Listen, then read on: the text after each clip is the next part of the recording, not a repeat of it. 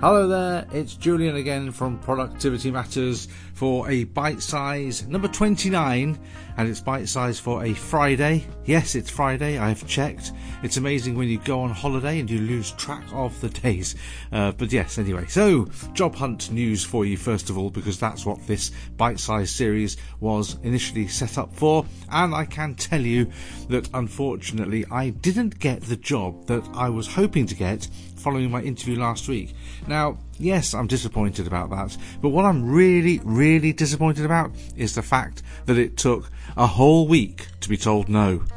I mean, I went for the interview on Thursday, was told I would hear at the beginning of this week. This week came and went, then Monday came and went, then Tuesday, then Wednesday, and then on Thursday, and it was yesterday afternoon at about 5 o'clock, I was told no. And I just don't understand.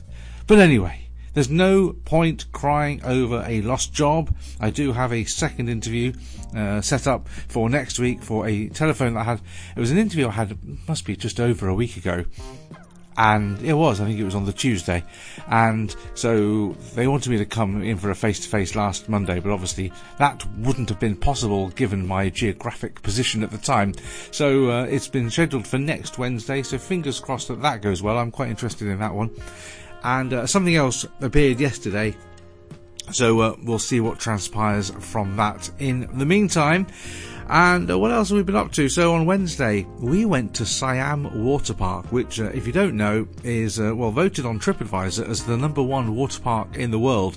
And given some of the slides that they have, I can see why. It is very well laid out. It's very clean. There are loads and loads of staff all over the place.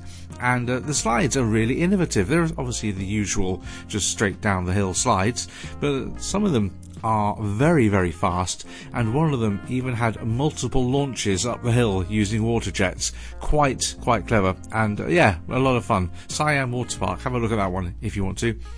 And that's really about it for me for this bite size. Yes, short and sweet. It's been very hot here today.